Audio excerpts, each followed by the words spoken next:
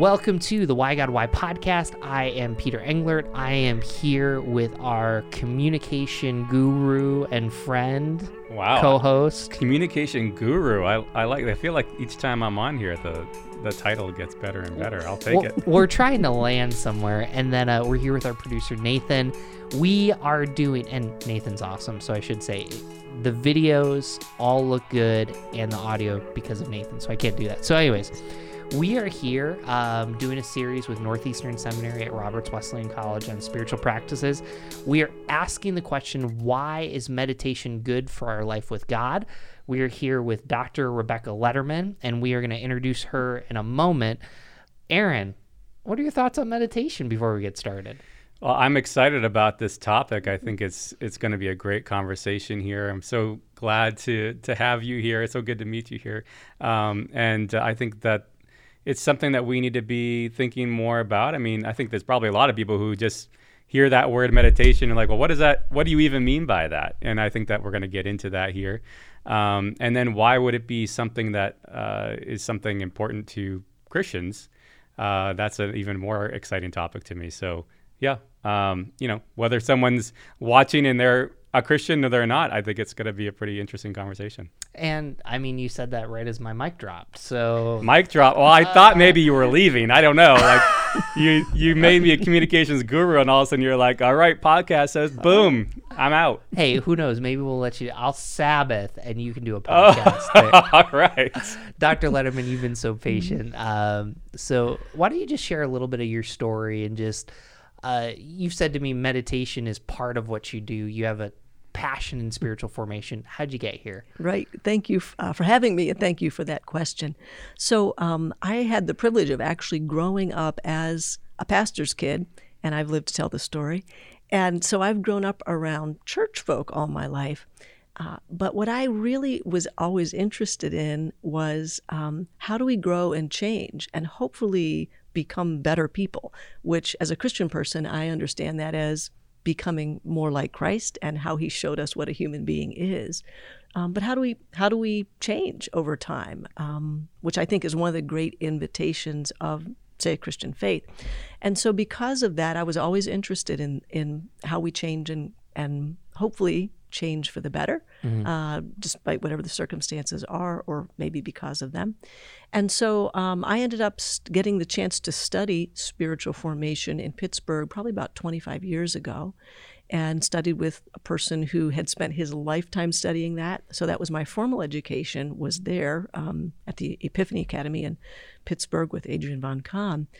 But personally, I always have been someone who's looking to grow and change. And so I've had this personal trajectory, and then at the same time, a professional trajectory that kind of, they feed each other.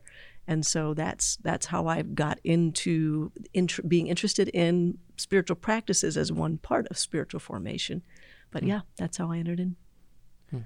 Go ahead. So can you just, I know we're going to get into meditation and more particularly that way, but can you just, for someone who may not hear the word spiritual formation every day, like what is that? What does that even really mean? Like, I know it's something that it gets talked about in some Christian circles, and actually probably more so in Christian circles that are at seminary or something like that. But what does that mean? Like for the lay listener or the unchurched listener, what does spiritual formation mean? Absolutely. Thank you for the question.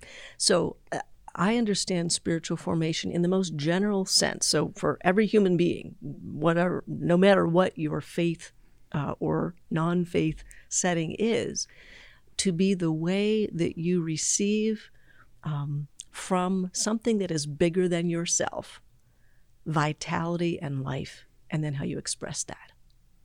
So as a Christian person, I understand that to be something that comes to us by the generosity of God and through the ministry of Jesus Christ and the Spirit to enliven me and give me vitality, give us vitality. And at the same time, I understand God to be generous enough that the way he's made all human beings is that all of us actually can be attentive to something larger than us and receive from it. And then how do we respond to that? So spiritual formation is spirit, something that transcends our senses, something that's larger than us. And then again, how do we get sensitized to that? and responsive to it. You know, I love Aaron's question because I think it sets us up. As someone that studies this and practices this, you know, I think about there's a mindfulness app. I'm wearing a Fitbit right now, and it actually says, how often have you meditated? And I kind of watched the church kind of go, we don't meditate, to all of a sudden now it's like, you know, my daughter does baby yoga, like, and it's not like a huge deal. I love the love on social media. So as someone that's observed the last 20, 30 years with just the change in meditation, what are some of your thoughts on that? Sure. It's a great question, Peter.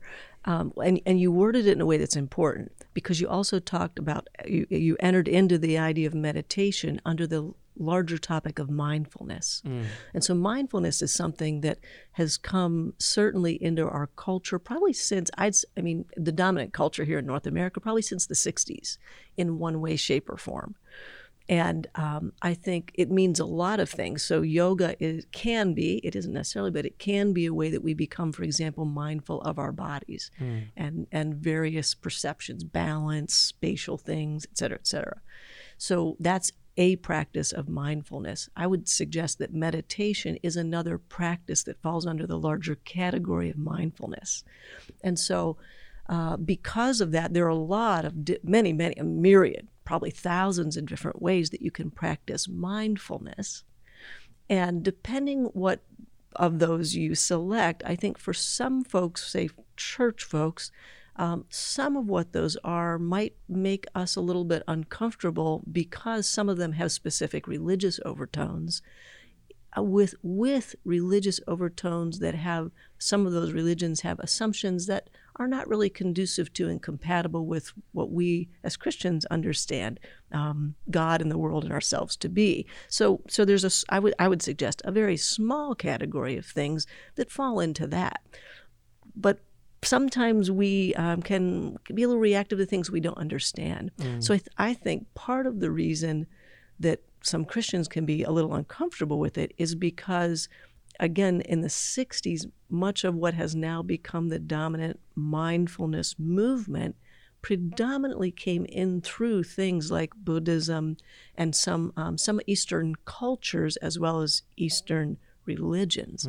But actually, if you understand particularly meditation practices, which is what we're going to focus on, actually the Christian tradition has a very long history of that as well, but not as much in our Western, quote-unquote Western, Latin-based branch of the church, Roman Catholic Protestant branches, and particularly Protestant branches. We haven't been, the dominant culture in that has not been particularly attuned to mindfulness or meditation practices. So maybe a long answer to your question, but I think it's because it came into our dominant American culture through a gateway that some folks thought, well, we don't know about that. It's unknown to us. So since we're a little, we're a little concerned, maybe a little fearful, because we don't know that much about that. And is that okay for us as Christians to participate? So when you talked about some of the Christian roots of meditation, are you referring to like monasteries in Europe, or are you talking about the Eastern Orthodox tradition, or where is it coming from? Okay, and both and. Okay. And I would make this distinction. If we're talking about, and I think we are, the what I would again call our dominant culture mindfulness awareness these days, and meditation within that practice. And for example, you see that a lot in all kind of secular settings, business settings, medical settings, etc. So if we're talking about that, which I think it is what we're aiming at, then actually in Christianity we have to be aware of a little difference in language. Because if you look way back, say, in scriptural language, and you look at how the word meditation is used, it actually means something different than what the mindfulness meditation stream does now. And it's more, I'm not meaning to tell you something you already know, but that's actually more around thinking, mulling over, chewing on. You have an idea and you're really kind of using all of what you know to kind of think about that in the broadest sense of in a good sense of thinking that includes all of us. In the Christian tradition, the thing that I would suggest more closely aligns with meditation in the way we're talking about it today is actually the contemplative stream of Christianity. And so, and contemplation is more around a quietness, an awareness of how we perceive things in and of ourselves, and we would say as Christians, with a larger transcendent spiritual viewpoint. And so the contemplative tradition has been around since very, very early days. One might argue you could even see it in the culture of the Gospels, even in biblical times, but if not there, you can definitely trace it pretty specifically from the desert tradition, which is like the 300s. And so and that influenced what we think of as monastic traditions. And so that's one of the ways that I think what we mean today by meditation, our topic for today, it really, really aligns more closely with what would be called the contemplative tradition in Christianity. I want to come back to something you said that's interesting. I'm not a PhD, but I've read the Gospels a number of times. I don't see Jesus use the word meditation. I don't see the Gospel writers using that, but you made mention that the culture of the New Testament was meditative. I'd love to hear a little bit more kind of to help our listeners understand that. Sure. So the way I think about that is we are, again, in our dominant North American culture, we are an extremely technologically influenced culture. And I don't just mean computers. Our entire country was based on technology and technological changes that have allowed us to do a lot of stuff and successfully in the world. And I'm grateful for those things. I love my electric toothbrush, right? So I'm not anti-technology. I mean, really, I love my breathable outerwear when I go for a hike or a bike, right? So all the technology is really important. However, one of the basic ideas of technology is, in many ways, is it allows us to very much control our environment. And so just in the simple sense of when you look at that kind of a culture where we highly control our environments, light and dark, right? We're not dependent on what's outside, sound, all kinds of things. Even our basic senses have been very I don't know if that's an actual word, but influenced by technology, right? So that's very different than the predominantly agrarian setting of the gospel times. And so just simply the fact that, for example, many of us are going to work far past sunset, and we may get up way before sunrise, and we fill pretty much every moment in between as efficiently. Efficiency is another value of technology, as efficiently as possible. And that simply was not the way people lived in the gospel times. There was much more an attunement to the rhythms, the seasons, the day rhythms, the night rhythms. I love it. And the Gospels, for example, a couple times say Jesus was tired or Jesus was thirsty. And what does he do when he's tired? He takes a nap. When he's thirsty, he sits down and has a drink. So it was just, we live very differently now than we did as human beings then. And so I think that the rhythms of life, though I don't want to romanticize then, it was very hard work and, but they were very different from what we have now. And so in that sense, I think, I know you folks have also done a podcast on Sabbath, and to me, Sabbath is also part of these rhythms of life that actually have a little more awareness of both activity and rest, speaking and being silent. There was a lot more of that kind of awareness, I believe, back in the gospel times. And so it was just more implicit in the culture itself that you would, for example, sit around and there'd be storytelling and there'd be a skilled storyteller and other people would listen. And that's different than our setting now, where if I want a story, every one of us can pull up an app, find exactly the kind of story we want anytime we want, right? It's just we are very different culturally in that sense. So I think in that way, in the Gospels, for example, talk about Jesus going off to a mountain to pray, I actually I find it not a stretch of the imagination to really believe that, and he did that fairly often from what we can tell, that his being solitary and praying and a prayerfulness that wasn't just asking for things or telling God stuff, but actually also listening and receiving, that is more a posture that is nourished by things like meditation and mindfulness. So it's just a cultural difference. I loved listening to that, to you explain that, and the idea of the rhythms. I mean, I think there's a lot of power there to dig into and to explore. How do you, I think we're talking about meditation right now. You brought up this idea of Sabbath and whatnot, but I think in the midst of all that, you talked about how technology, we can control our environment. It also seems like that technology, which I love technology too, don't get me wrong, but it can also introduce a lot of noise too, which it seems like, I don't know if there are certain places around the world that do this better than us, but I suspect that our culture allows there to be a lot of noise.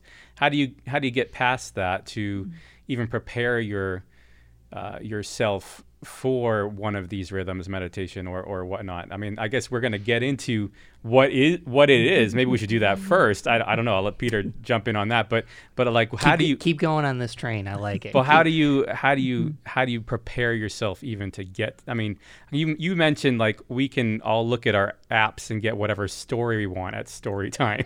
Story time. But also on our phones, in addition to be watching whatever we want to watch, whatever story, you also get a little alerts that distract you from whatever story you're doing, or distract you from your email, or distract you from, at some point we're probably going to be wearing glasses that have little things that pop up and distract. But so how do we even get ourselves to a place where we can be prepared for that? Yeah, that's a really important question, because just to name what you said is a huge formative dynamic right now. There are studies that show that the constant interruption of us, which happens whether we have, and again, I'm not a Luddite at all. I enjoy technology too, but we're so interrupted. It literally is shaping and changing the way our brains work, so that we actually literally, because we get used to sound bites, quick things, a lot of interruption when we're on the net, it actually changes it so that it becomes much more difficult for us to focus for long periods of time. So to answer your question, or to highlight what you said, is so important, because we are physically being changed by our technology. That's really important to pay attention to. So in response, for example, ways to prepare oneself for various rhythms, including meditation, include things like, first of all, being aware of that. If we don't even know, if we're just kind of going through our days and we don't realize, the fact that I get interrupted, 5 times while I'm reading through a website by pop-ups. If I'm not even aware of the fact of how that's shaping my brain, I'm not even going to notice or take steps to do anything about it.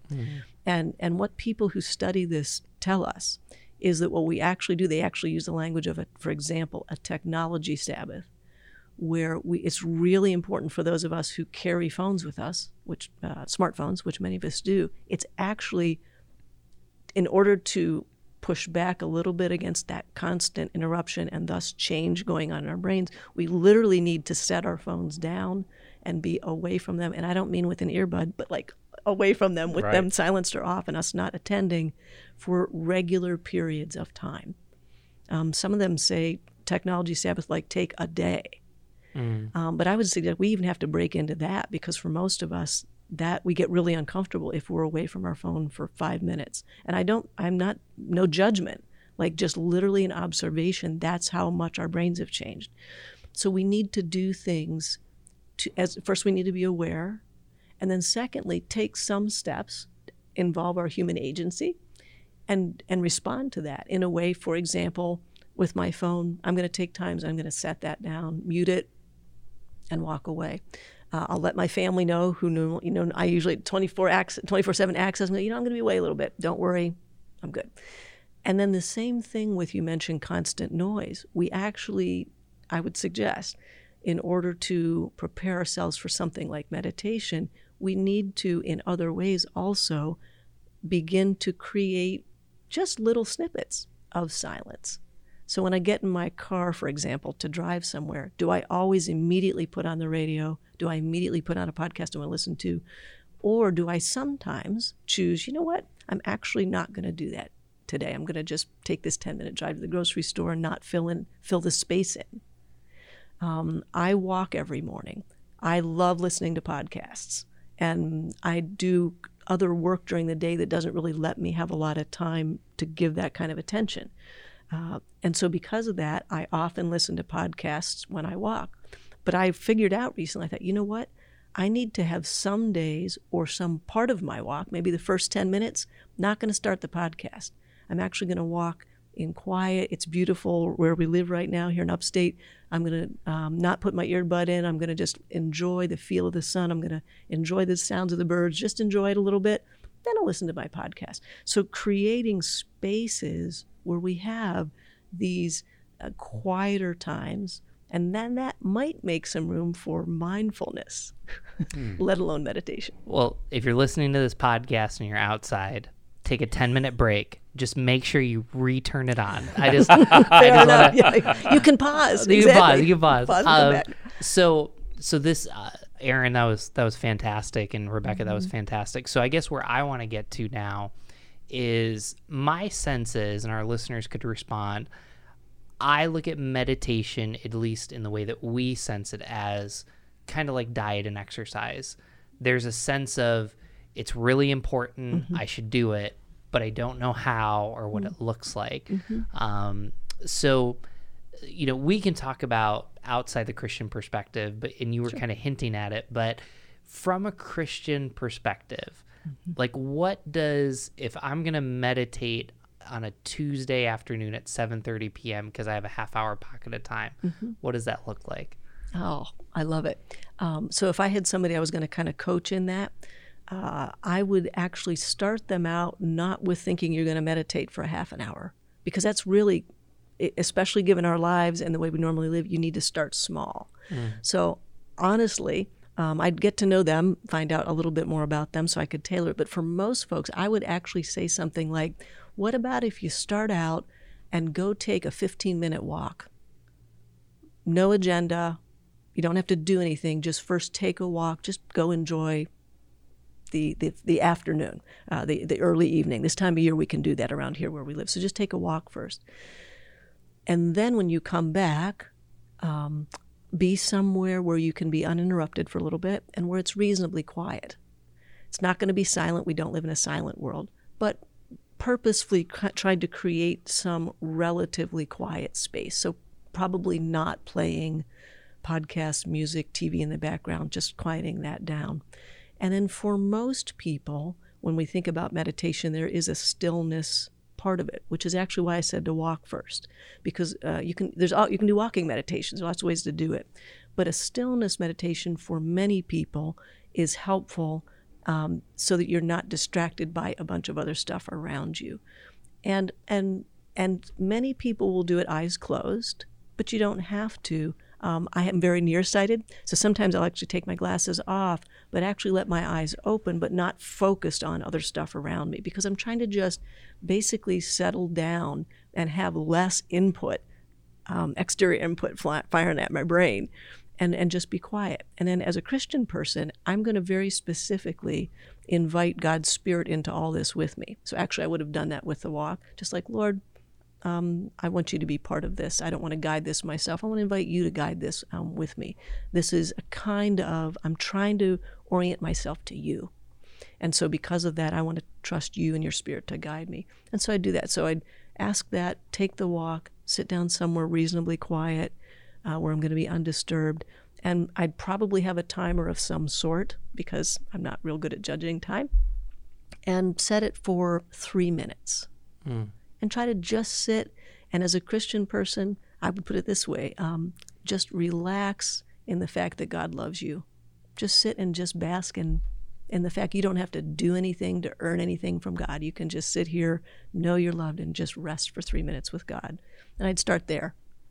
And then I'd invite the person afterwards. So if you walk for 15 minutes, settle down, you've been quiet for 3, that's 20 minutes in.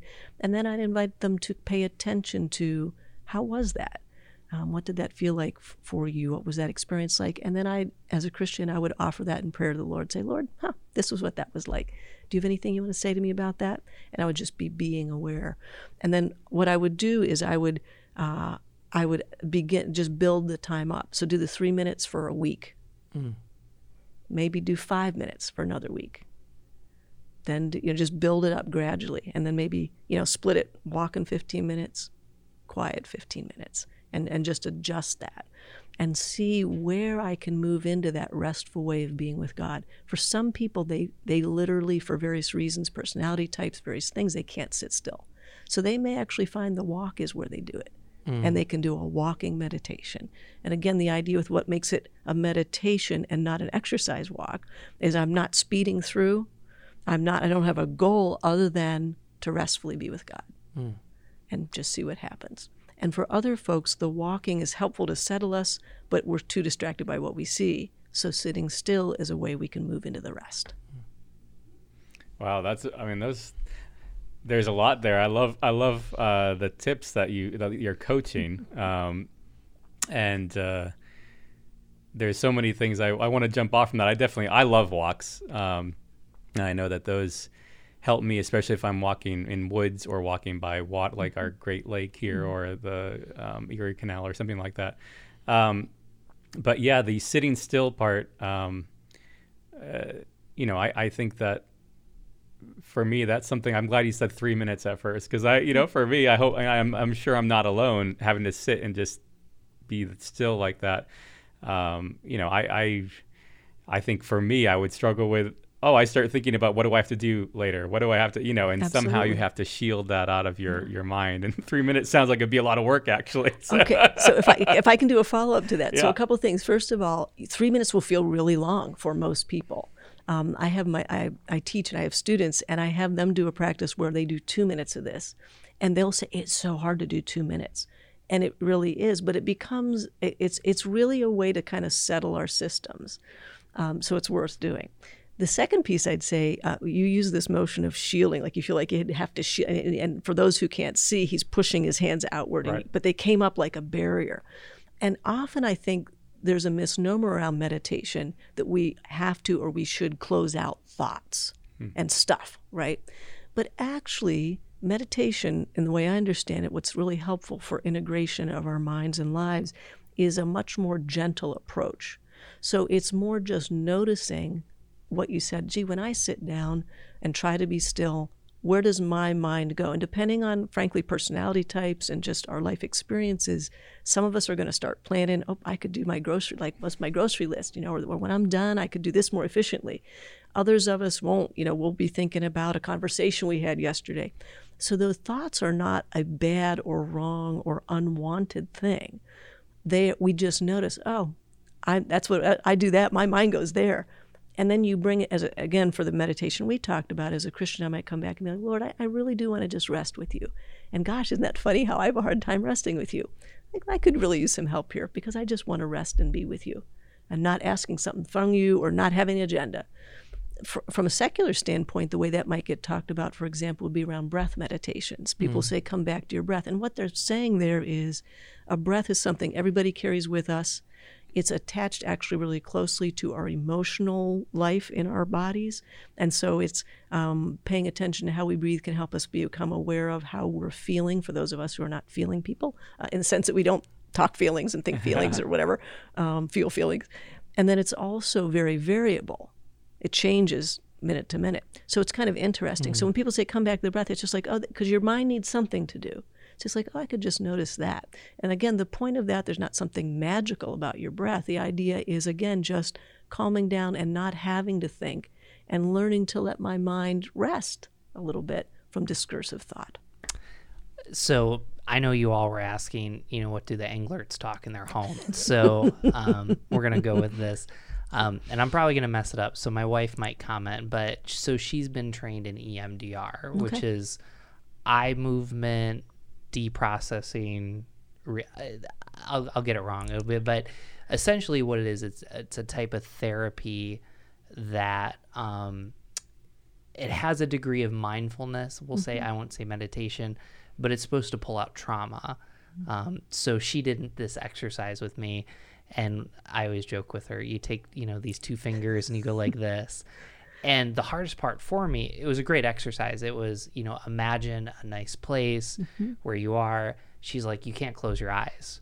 So what was super awkward about it was, maybe for other people it'd be easier, but I was like literally looking at my wife's fingers, then trying to look at her. And at the end of it, I had to like, what's that place? And it was just, because for me, I'm kind of like Aaron. I guess most of our listeners, we can do the walking part.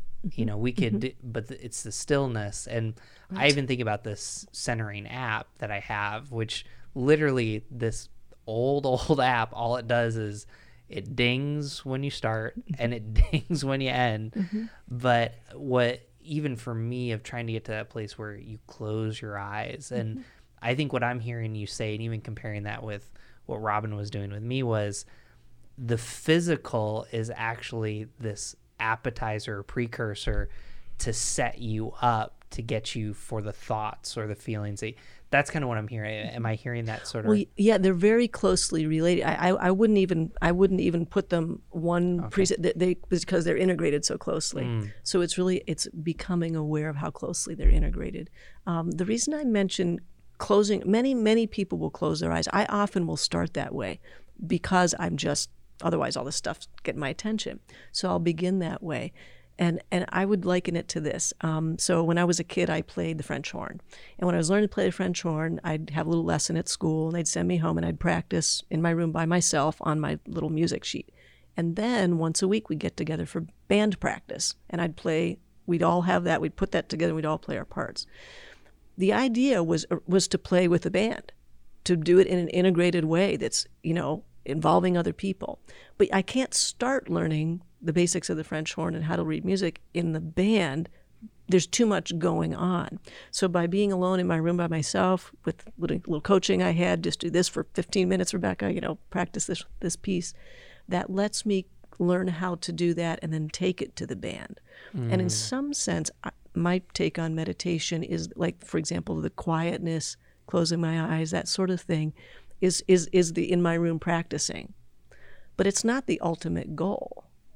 Ultimately, I'd love to be able to move into being, again, as a Christian person, being aware of being resting with God's presence. I want to be able to do that anywhere.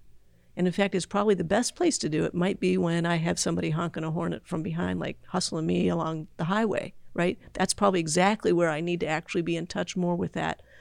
But I'm not going to start it there. And biologically, I can't. There's too much stuff going on physically to begin there. So we begin with the quiet place. That's why it can be helpful if you're used to closing your eyes, if you do that first maybe, then to move to, again, if you have take your glasses off, not focused on something, or if you don't need that, open your eyes. And you'll hear this from people that talk about doing meditation. Open your eyes, kind of move them downward, and just kind of don't focus on something, but you've got them open. Part of the purpose of that is it's trying to move you toward being able to integrate this into other areas of life. Wow.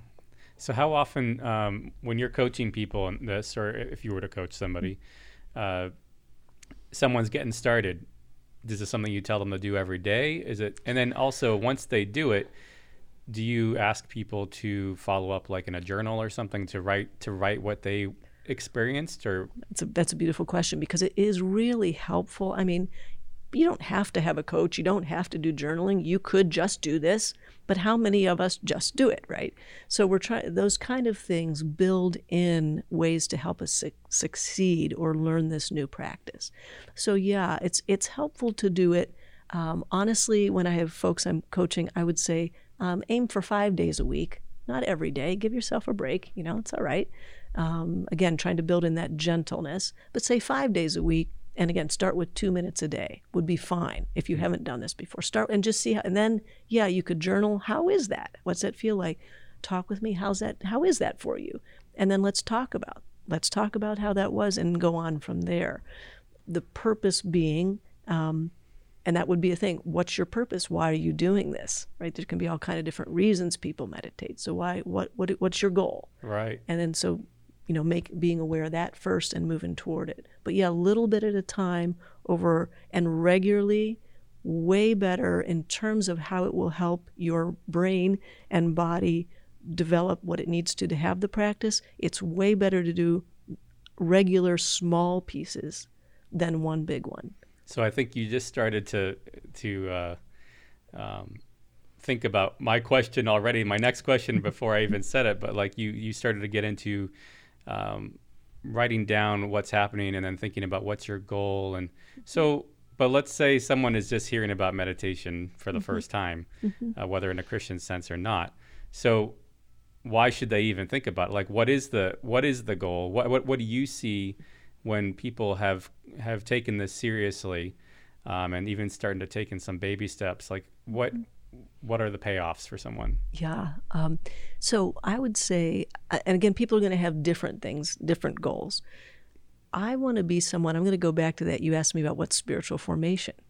I want to be somebody who is receptive to things beyond my own little self and my own little awareness. And so one of the reasons I want to meditate is because it is going to nurture a receptivity in me. So it's not actually during my meditation times per se that I get great insights, or I'm like, I'm just all chill.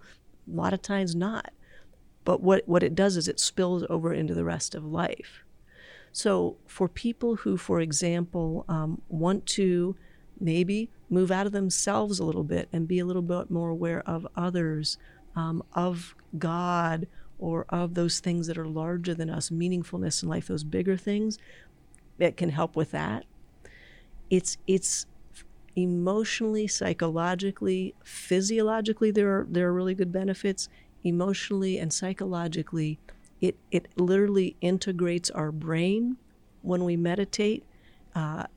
So it's going to help us access various capacities we have, not that are better than but that are distinctive from our cognitive thinking capacities.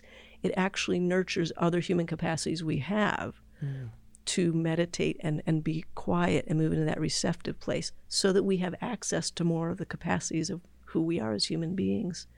And then I think just in terms of sensitivity to others and developing a communal awareness, it can help us what they call in psychology, you'd be familiar with this, Peter, self-regulate, so that when our bodies get, I love that there's somebody, Suzanne Stabile, who teaches on Enneagram. She's a Texan. She uses the word whooped up. When we get whooped up, when we get triggered, when we get activated, when our cells just get wound up, that part of our physiological being needs to be, or the invitation is for it to get, quote unquote, regulated, gentled a bit, so that it doesn't take us over and drive us. And meditation is something that actually, moving into that space and knowing what it feels like to be at rest. If you don't even know what that feels like, how can you even know how to come off that constant drivenness? So it actually lets you, in an embodied way, feel, oh, this is what that's like. So that you can then notice, oh, I'm not in that space right now. The honking horn behind me, I'm like ready to I don't know what your thing is, but You're make a gesture or do whatever, That's where I am. Oh, that's not that. And it helps you become aware of it. And so your brain can actually integrate so that you can use those capacities for your own self-regulation, for being aware of other people and noticing and actually reading their emotions and their states of being whooped up or not better. And I would suggest as a Christian person, from that perspective, it makes me more receptive to the nudgings of what I perceive to be the nudgings of the Holy Spirit. Yep. So I love where this conversation is going because it's super practical. It challenges us. I take some blame in this because as a pastor, I'm sure there's people out there that, well, you need to read your Bible and pray. And kind of the vision you're outlining is, okay, I'm going to tell you how to read your Bible and pray, but not to regulate it, more just, this is just some practical steps, do what you need to do. I'm sure that there's people out there that, whether they're deconstructing or they're skeptics or they're doubters, and we have a wonderful person like yourself that's so gracious with restful, and they're saying, you're telling me I'm assuming a God that wants to know me and wants to love me. I don't feel that. Why would I even just entertain this Christian version, especially if I have so much pain? I mean, where would you go with that? Yeah. And that's a pastorally sensitive question. I appreciate it because, even Christian people sometimes don't feel it. So that's just a beautiful inventory question. Thank you. I would really say to folks like that, first of all, do you have any desire at all? Is there anything appealing to you at all about a God who would want to know you in a way that's not like laying down rules and judging you or that, but actually thinks you're terrific, and really wants you to know that you are a treasured human being? Is there anything in that at all that you might find appealing? Anything at all that's of interest? And if so, we could explore that together. And if not, I'd really want to hear, well, just tell me why. I'd really love to hear what your experience have been, because a lot of people are going to have the reaction you described for a lot of, frankly, pretty justified reasons.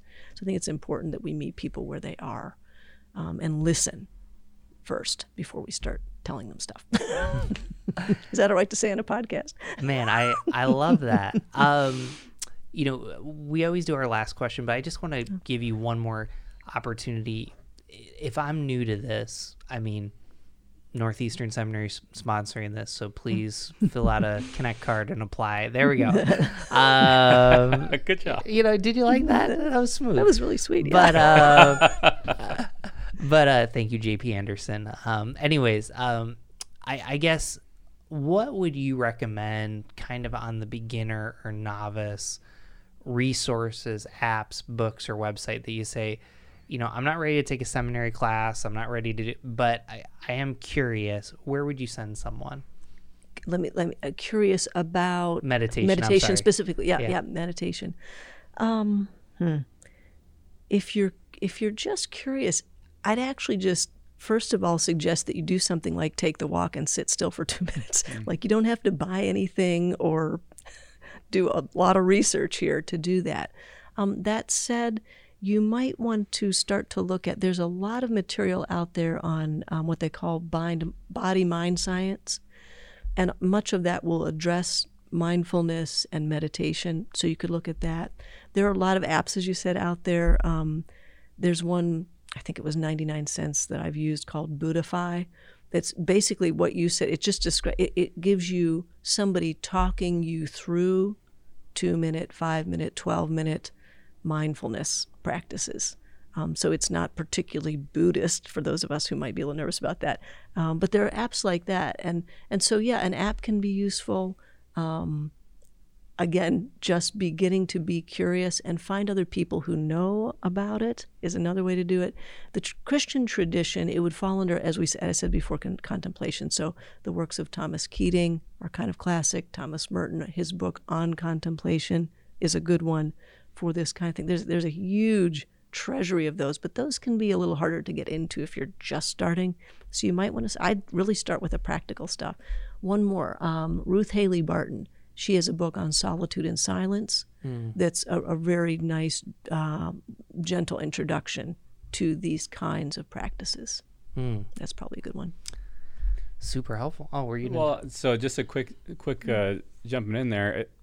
You mentioned some books, and even just a good first step is just go take the walk and quiet down, see what happens. Are there, you were talking about trying to take out some of the distractions. I loved what you said about, I had brought up the shield, which you're right, and I think that was a really fascinating point. But to help with meditation, is there anything you think is useful to bring in? Like, are there certain, we didn't talk about sounds at all. We talked about breathing a little bit. Mm-hmm. I mean, is it a certain kind of music, or is that too distracting, or ocean waves, or rain, or like, what is useful to people? Oh, that's a great question. And again, people are going to be very different. They're going to come to this differently. A quick note, since you brought up trauma, with trauma, folks who have experienced trauma and are in a place where that's something they're very aware of, often what's helpful for meditation isn't so much quiet body things, because sometimes their bodies are just in a place right now where doesn't feel safe for them to be. So an outside sound can be a really helpful thing. So it could be a bird. It could be, and I was going to say what you brought up, the ocean waves, that kind of thing. For many of us, outdoor, quote unquote, natural sounds are very relaxing by their nature. I suppose maybe not a thunderstorm if you're afraid of thunderstorms, but you know what I'm saying, like, ocean, something gentle, wind, that sort of thing. Those sounds can be, in fact, very calming. So yeah, I'm glad you brought that up. There are just so many ways to become more mindful. And then the meditation part is, I would suggest moving into kind of a restful way of being with whatever that is, a sound, a sunset, a friend that you are really comfortable with, and you've just had a great dinner, and you're just in that good place, right? And just be quiet together for 2 minutes. There are all different kind of ways you can move into that mindful meditative state with things exteriorly as well as, your breath or something inside. Yeah. Well, I don't want to jump because this is really important, because you even talked about there's reasons that you wouldn't meditate alone. Mm-hmm. Like, so what you're saying, even too with trauma, you might want to have some noise. You even mentioned having a friend, someone who meditates really well, looking at Lake Ontario, that might not be a good place for someone sitting on your back porch, even just being at home. So, I mean, what suggestions would you give? Because I'm a highly extroverted person. Mm-hmm. If Aaron and I decided, maybe this will be a social media post, if we decided to meditate, and be in the same place, we might end up talking. He'd be good to be like, in a very gracious way, shut up, Peter. But he wouldn't say the word shut up. I just want to So are there any considerations based on those types of things? You mean as far as somebody who's extrovert, for example, or just... Well, even trauma extrovert, because you gave some good caveats, even just questions to ask and stuff like that. Yeah. I mean, it needs to be somewhere. So it's helpful to have a regular place and a regular time. Although you don't have, it's not rule-based, like you need to be gentle with yourself, but a regular place and time. And again, a relative amount of less stimulus, right? So those are kind of pieces. And then starting very small. 2 minutes, there is nothing to be ashamed of, 2 to 3 minutes. If you sit with your friend, you could agree, if we're going to do this, we're going to help each other. We're not going to talk 2 to 3 minutes. And if we do, we're going to start the timer over again. We're just going to try and be together for 2 to 3 minutes and not talk. And then what's that like afterward? Talk about it afterward, right? But you could that the advantage of doing it with someone or someones who want to do it, and even if you're not together, if you're in contact, and be like, let's try this for a week. Let's just see what would it be like, and you could just text each other, how'd that go for you today, right? So there's something that helps us in terms of human motivation to have some communal support around it. But regular time, regular place, start small, know yourself enough to know. Is the walking piece going to help me first? Maybe I need to do a little walk for 10 minutes and then sit down for 5. Like, know yourself. Am I going to fall asleep because I'm trying to do it first thing in the morning at 5 o'clock before dinner? Really, seriously, might not be the best time. So you need to have a little self-awareness to do it. I love it. Well, we always close with this question. And the great thing about partnering with Northeastern, we answer this question too. So whatever heresy, you just have to clean up. So the question is what does Jesus have to do with meditation? So you gave me a Sabbath rest last time. Yeah. I feel like I should give you a Sabbath rest. Give me a chance to meditate on give you a chance to meditate on that. So probably not for 3 minutes though. For a podcast, the dead air time is not a great thing, right? I keep telling him he's a communications director, and it's comments like that of why. So when I hear this conversation, we said that Jesus doesn't talk about meditation, but it was in the air that we breathe. I go back to the Lord's Prayer and how unbelievably practical Jesus is. It's not go and pray. It's this is how you pray. And even as each line, our friend Nijay Gupta, who we had talk about prayer on this podcast, he literally could walk. He wrote a book on each line of that prayer. And you think about what Jesus wants for us, and part of that is to be, I love how you're saying, and I might be stealing Aaron's thunder, this whole picture, if you're watching us online, this whole picture of boxing ourselves in, whereas we're pushing out. And I think that Jesus, what he's even saying with prayer is to be aware of what's going on outside of you. And somewhere you have to start with the biases and blind spots inside. So I think meditation just is very, very powerful. And I think there's a beautiful resurgence that, coupled with Jesus, could really make a difference, because that's why you've been created. So that's all I got. Yeah, no, I think that this is such a great topic, and the whole topic of spiritual formation is fascinating, but also the idea of meditating, of intentionally taking time to quiet, and to allow God to speak to me. And I think that that's good. I think that's a blessing for just prayer in general. Not that they're necessarily the same thing, but if prayer is talking with God and you're opening yourself up to let God talk to you, I think that's a good thing to get past the distractions. And Peter, I think you had a great point there. What are some of the shields I'm putting up that I may not be aware of? And you don't know that until you stop and quiet down. So I think this is it's a good thing. And I think it's a good topic that people, whether they're in the church or not, can be talking about and thinking about. But we do know that in the Bible, we're told to be still and know Him. Well, stillness takes some practice and takes some work, and particularly in our culture where we are bombarded. I mean, whether it's on social media or elsewhere, and we just need to make that space. So I really love this topic. I'm excited to continue learning more about it. Wonderful. I'm glad that you mentioned that scripture from the Psalms about being still. And it's great if you actually look at that psalm. There's so much chaos going on in that moment. Right. And it's this little be still in the midst of this, and know that I'm God. And the implication is, and that you're not, right? Right. I'm just like, rest a minute. It seems to me in so many ways that where I see Jesus connecting with something like this is, I really believe and personally know Jesus to be someone who really wants us to be full, flourishing human beings. When you read the Gospels, he sees the people who are suffering. He sees them. He's able to see them, and he reaches out and brings them in and makes them the center of his attention, and then sets them off to go ahead and live their lives. And so I see him wanting that for us. And frankly, there's part of me that thinks he looks at us in this hectic pace that most of us live. So many, not everybody, but most of us are living lives that could be described as kind of driven. We are driven by our tasks. We're driven by expectations, responsibilities. And I really think there's there's something, and Jesus would say, rest. It's all right to rest. You don't have to prove anything. You can rest.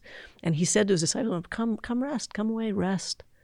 You who are weary, heavy laden, come rest, learn from me. He accomplished an immense amount in the time that he walked the earth, but he wasn't running around desperately, like driven. That's not the picture that the scriptures reveal of him. He was able to move through life. He had a mission, he had a purpose, and he was very receptive to people around him. He could pause for interruptions, and it didn't throw his day and get him whooped up, right? There was this restfulness to who he is, and I really believe he wants that for us. Yeah. Everybody knows what our website is. We'll connect it. I just think it's appropriate to have you close us in prayer for this podcast. So go ahead. Thank you. Dr. Love to. Letterman. Sure, I'd love to. Gracious God, I thank you that you are a God who primarily and first and foremost loves us, loves your creation, delights in people and all that you've made, and that you really long for us to know our belovedness through others and from you too. And I thank you that you invite us to be people who can not only do things, for you and for others, but who can receive the goodness, the good things this life has, and receive goodness from you, and be aware of each other and you in our lives. And so, Lord, I just ask for everybody that's listening, whether they are aware of you yet or not, I ask that your grace would rest on them, would draw them, and that you would draw everyone listening to this to moments of awareness of the fact that you've got them in mind and in heart. You've got their backs.